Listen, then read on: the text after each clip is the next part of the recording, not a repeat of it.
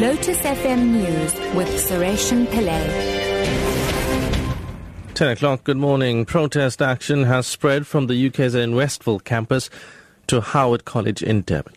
Reports from the campuses say students are demonstrating the alleged plans to increase registration fees by 9,000 rands and the abolition of the Registration Appeals Committee, RAC.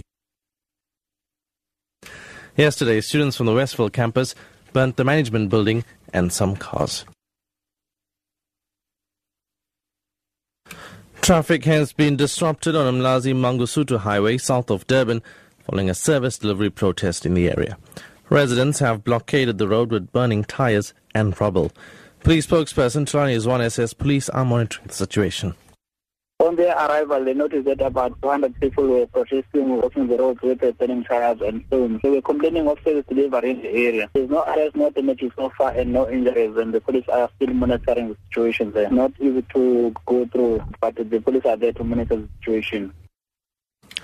Eskom has confirmed that a worker had died at the Kusile power station in Witbank in Mpumalanga after a crane collapsed on site. 4 other workers were injured during the incident, which happened yesterday. Construction work has been halted pending the outcome of Eskom's investigation into the cause of the incident. The power utility spokesperson Khulupa Siwe says investigation into how the crane collapsed is underway. Investigations are ongoing to determine as to what the cause of this accident is. Today, we're going to have the public enterprises and energy portfolio committees on site, and I'm sure they will be briefed about what had happened yesterday. Mozambique's main opposition party, Renamo, has for the second time boycotted peace talks with the ruling Frelimo.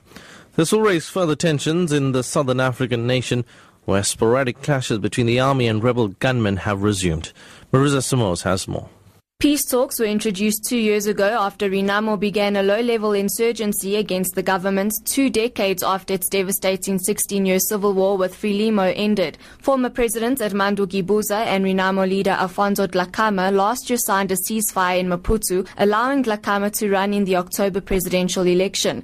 But 1 year and 114 rounds of dialogue later, the ceasefire still hasn't been fully implemented, with Renamo blaming the government's failure to integrate rebel soldiers into the army and police. And finally, the U.S. Navy has agreed to limit its use of sonar equipment in areas where it might harm whales, dolphins and other sea creatures. The pledge was part of a legal settlement with the environmental campaigners. The BBC's Peter Burrs reports. Environmental groups say studies funded by the Navy show the use of sonar equipment can damage the hearing of whales and dolphins. The Navy has also agreed to restrict the use of explosives in sensitive areas around Hawaii and off the coast of Southern California. Conservationists say such activity can seriously hinder the ability of marine mammals to communicate, as well as disrupting their feeding. They've described the settlement as a huge victory. Top story at 10 o'clock. Protest action has spread from the UKZN Westville campus to Howard College in Devon. I'm Sureshan Pillay, back at 11.